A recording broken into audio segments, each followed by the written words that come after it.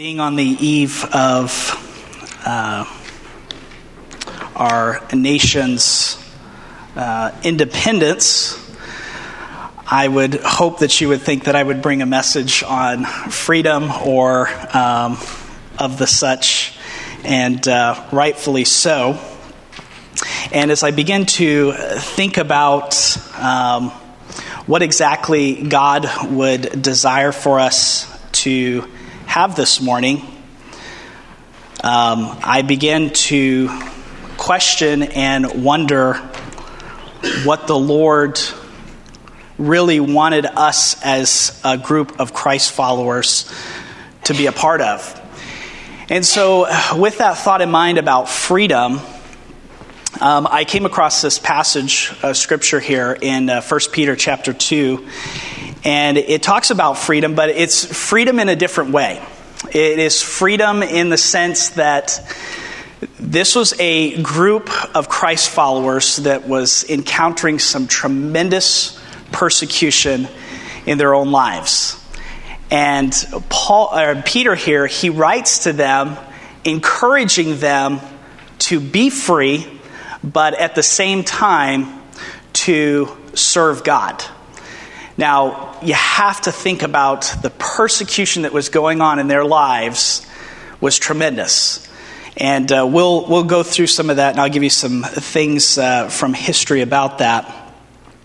But to live free, we live in a country that is free, and I thank God for that. I thank God for every soldier that has ever served to secure our freedoms and to keep our freedoms secure. We thank the Lord for that. We thank the Lord that we have the freedom to worship here without the threat of government coming in or without the threat of being jailed or persecuted because we desire to worship Jesus Christ. But I must remember that there are many brothers and sisters in Jesus Christ that do not have that luxury.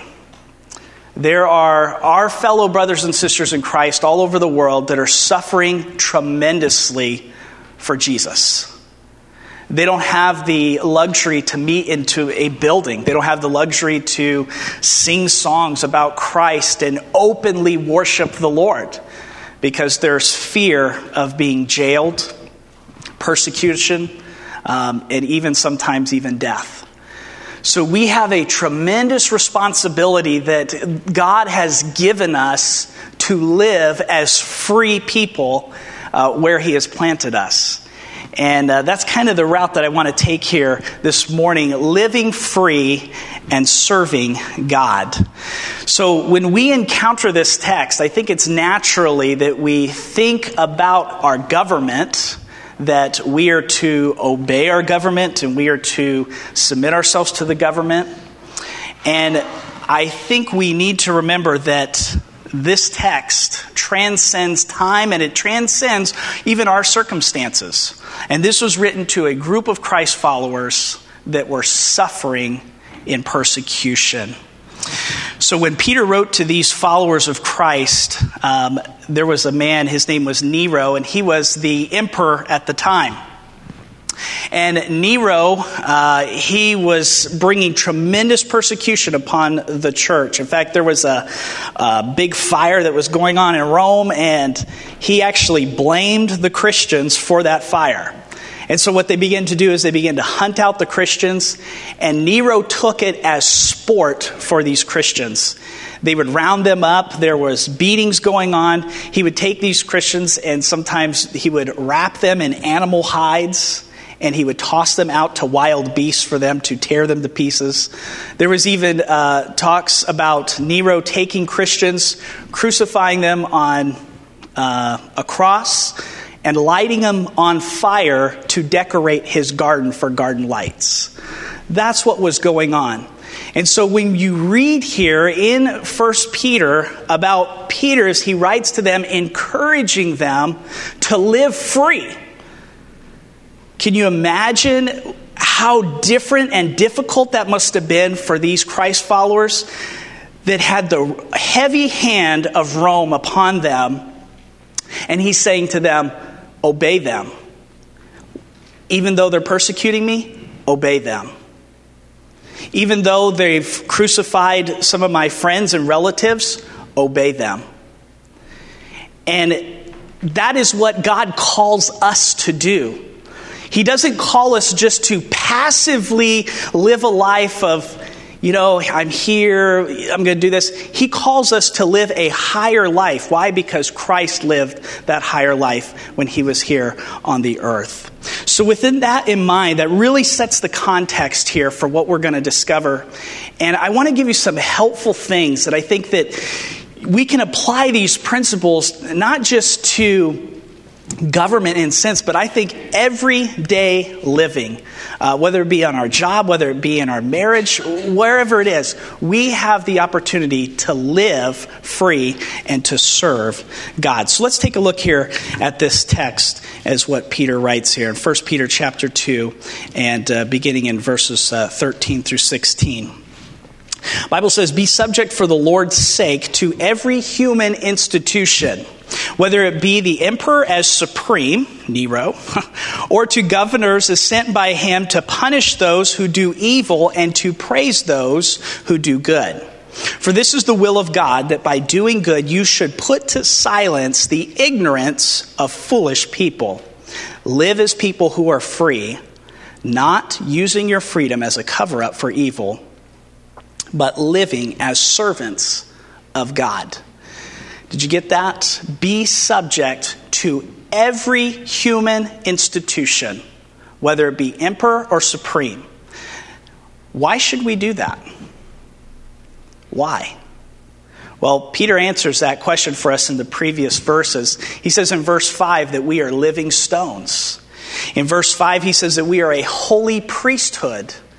In verse 9, he says that we are a chosen race, a royal priesthood, a holy nation, a people for his own possession. And in verse 10, we are God's people. And in verse 15, he tells us basically, it is the will of God that we submit ourselves to government. And to allow government, we need to be subject to that government. So we show that we are God's people by honoring the emperor. Now remember, these Christians were going through some tremendous persecution here. And Peter makes mention of that suffering throughout the entire book. But I encourage you as a Christ follower to read the book of 1 Peter on your own to get a fresh vision of what God desires for your life, how to live in this fallen world. Because Christ gives us the prime example of exactly how we are to do that. And we'll see that here in just a little later. So how are we to live free? How are we to do that? How are we to honor the emperor? Now, I know we don't necessarily have an emperor per se. We have a president. He sometimes thinks he's an emperor, but that's okay. But how are we to subject ourselves to government? I mean, here in Sunday school this morning, Jeff was talking about slaves obeying your masters. And we kind of got into a lively discussion about, well, what about in certain things if there is somebody that's asking you to do something that goes contrary to God's word? What would you do? So how are we to subject ourselves to government? How are we supposed to do that? Well, I want to give you some practical things that I think that could help you with that. You know, if we can recall Paul's words in giving direction for us to give thanks for kings and authorities and power, he says we are to pray for them. But here in this text, Peter just doesn't give us good policy, but he tells us it is the very will of God for us to subject ourselves to government. For this is the will of God, that by doing good you should put to silence the ignorance of foolish people. So here are the ways that we are to accomplish this. Let's take a look here. Number one, to live free. Live free. The Bible tells us, live as people who are free, not using your freedom as a cover-up for evil, but living as servants of God. Other translations tell us, it says, using it as a cloak, a covering, something that you're using to try to disguise evil. You know, we have the greatest opportunity, if you are a Christ follower, to live free. We have been set free by the blood of Jesus Christ. He has broken every sin. The power of sin, the Bible tells us, should not have ruling dominion over you, only if we allow it. And we are to live free. We are not to be living held captive anymore. We have been set free from that. I think so many times as Christ followers, we get into a habit that eventually leads us back into the dungeon cell, and we willingly put on shackles. We willingly close the prison door by ourselves. And we're like, how did we get in here? Where did all this come from? And Jesus says, you've been set free. Why do you have all that stuff on? Why do you have those chains on anymore? Why are you still in that prison cell? We have been set free. Now, according to this text here, it's evident that possibly there were Christians that were looking at this spectrum of suffering, and they were going, he did what to me? Well, we're going to get even. And they were using their freedom in Christ to bring reproach, or they were using that freedom to attack government. And that's why Peter says, don't use your freedom to attack. He says you're just supposed to live free. Why? Because you will silence the ignorance of foolish men. You know, we got a lot of stuff going on in our country today. A lot of stuff. A lot of garbage, really. You know, America is not the America that you remember 50 years ago or 20 years ago. America is not the America that I remember when I was a kid. It has changed and is changing rapidly. But what are we supposed to do? We're supposed to live free. We are to subject ourselves to the government. Now you say, whoa, wait. Are you saying that we should... No, I'm not saying that. I'm saying that when our religious liberty in Christ is threatened, you know what we're supposed to do? We're supposed to do exactly what the apostles did. Remember when they were in the city and they were preaching Christ, and the government said, you don't teach in that name. Don't teach in the name of Jesus. They beat them. They commanded them not to teach in the name of Jesus. What did they say? They said, we ought to rather obey God than man. Yes, they had the consequences of preaching in the name of Jesus, but they lived free. How are we to live free in this world? How? Obey them that have the rule over you. We need to subject ourselves to those. That means pay your taxes. That means put in an honest day's work for an honest day's pay. We need to live free, live as Christ, serving God. Live free, the Bible tells us here. So we need to live free, live as people who are free. We have been set free. You know, may we never lose our footing in Christ. I would hope that this church here, if things were to change in America and they said that we had to do certain things or to perform certain actions, I would hope that we as a group of Christ followers would say together, no, we are going to obey God rather than man. Everything that is written in here, this is our manual. This is what we go by. We don't go by what somebody thinks is good today. We go by God's word. And we need to live free and allow God's word to be our guide for that. So secondly, not only to live free, but I like this. He says that we need to honor everyone. In verse 17, he says, honor everyone, love the brotherhood, fear God, honor the emperor. Now, this includes all men, to honor all men. Those whom we think that don't deserve honor. Those whom we think that are probably the meanest person that we ever did meet. We are to honor them, the Bible tells us. Why? Because they are created in the image of God. And so therefore, when I treat somebody with disdain, or I treat somebody with disgust, that's not honoring God. I'm not honoring that person. Jesus said that the greatest commandment is to what? Love God and love your neighbor, love others. He says by this, he says, all the commandments and the prophets hang on these two things. So we are to honor all men. Now notice what he says in the text there. He says, honor the emperor. Nero? This guy, I am supposed to honor him? Yes. Why? So that we may put to shame the ignorance of foolish men. We may stop that. To honor. You know what that word honor means? It means to prize, to cherish, to value. So here's a good question for me as a Christ follower. Do I honor all people? Now we all have Facebook status and everything, and we all put on a good front of things of, oh boy, that's so great, oh, how much I love you, blah, blah, blah, blah. But do we honor people?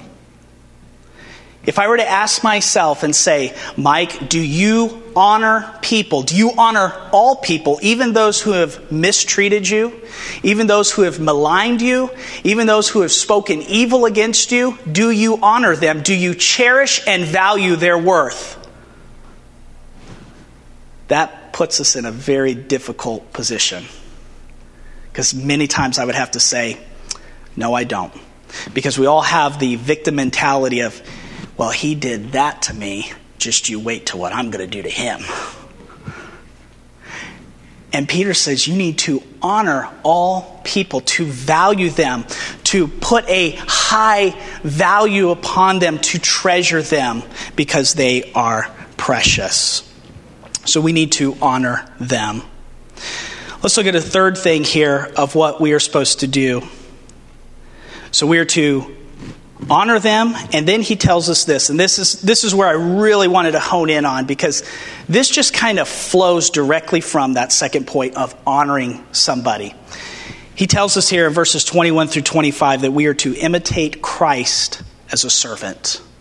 In verse 21 through 24, he says, for to this you have been called. To what? Because Christ also suffered for you, leaving you an example so that you might follow in his steps. He committed no sin, neither was deceit found in his mouth. When he was reviled, he did not revile in return. When he suffered, he did not threaten, but continued entrusting himself to him who judges justly. He himself bore our sins in his body on the tree, that we might die to sin and live to righteousness. You know, who better to show us how to honor and obey all men than Jesus Christ himself? The Bible says here that he gave us an example for us. And he is called, remember, these Christians are going through tremendous persecution. And Peter says, for this is what you have been called to. Wait a minute, I have been called to suffer. I seem to remember there were some words that Jesus said. He said, if the world hates me, they are going to be in so much love with you. No, wait. What did he say? If the world hates me, they're going to hate you. And so we, as followers of Christ, have been called to suffering. That's not pleasant. But the Bible here tells us that he gave us an example. It says, leaving you in an example. Jonas, let me borrow you real quick here. What size shoe do you wear? 12. 12. Okay, so that's bigger than mine. Good. Okay. So, let's just say Jonas here is going to walk a path for me. And Jonas, as he walks, I need to follow in his steps, following his example. So go ahead and walk for me, Jonas. Wherever Jonas is going, I need to follow his example. Whatever Jonas is doing, I need to follow that exactly. Thank you, Jonas. In suffering, I need to follow Christ's example in suffering. That's difficult. Because we all have our feelings, we all have our pride. And when our pride gets crushed, oh man, that's just like putting a dagger right in our heart. But he says we are called to suffer. I don't know how long we're going to have freedom here in this country. And I'm not one of those gloom and doom type guys. I thank the Lord for what we have and what we have now. And we need to use that freedom as much as we can to reach people with Christ. But we are called to suffer. And this is a good test. If you are not suffering, chances are you're not really following Christ. You're not really walking the way that he would walk. You're not walking in his steps. Notice what the text says here. It says, he committed no sin. Neither was deceit found in his mouth. When he was reviled, he did not revile in return. What a great example for us to follow. Here's these Christians living in Rome. They are being persecuted. Some of them, I'm sure, were like, let's just go sabotage one of those armies, those Roman armies. Peter's like, nope. He says, we need to follow Christ's example in suffering. He says, when he was reviled, he did not revile in return. When he suffered, he did not threaten, but continued entrusting himself to him who judges justly. He himself bore our sins in his body on the tree, that we might die to sin and live to righteousness. By his wounds you have been healed. And I like the last verse of that portion of Scripture. Here's these Christians, and God used persecution tremendously in the early church because it fanned the flame of Jesus Christ all over the world. I mean, they were spread out preaching God's word. And he says, you have been returned to the bishop of your souls. Here's Christ, the chief shepherd, and he's bringing you back together. And in our suffering, Christ desires to use us.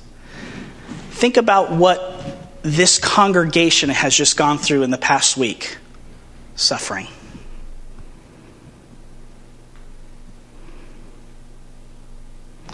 God has desired to use that for his glory.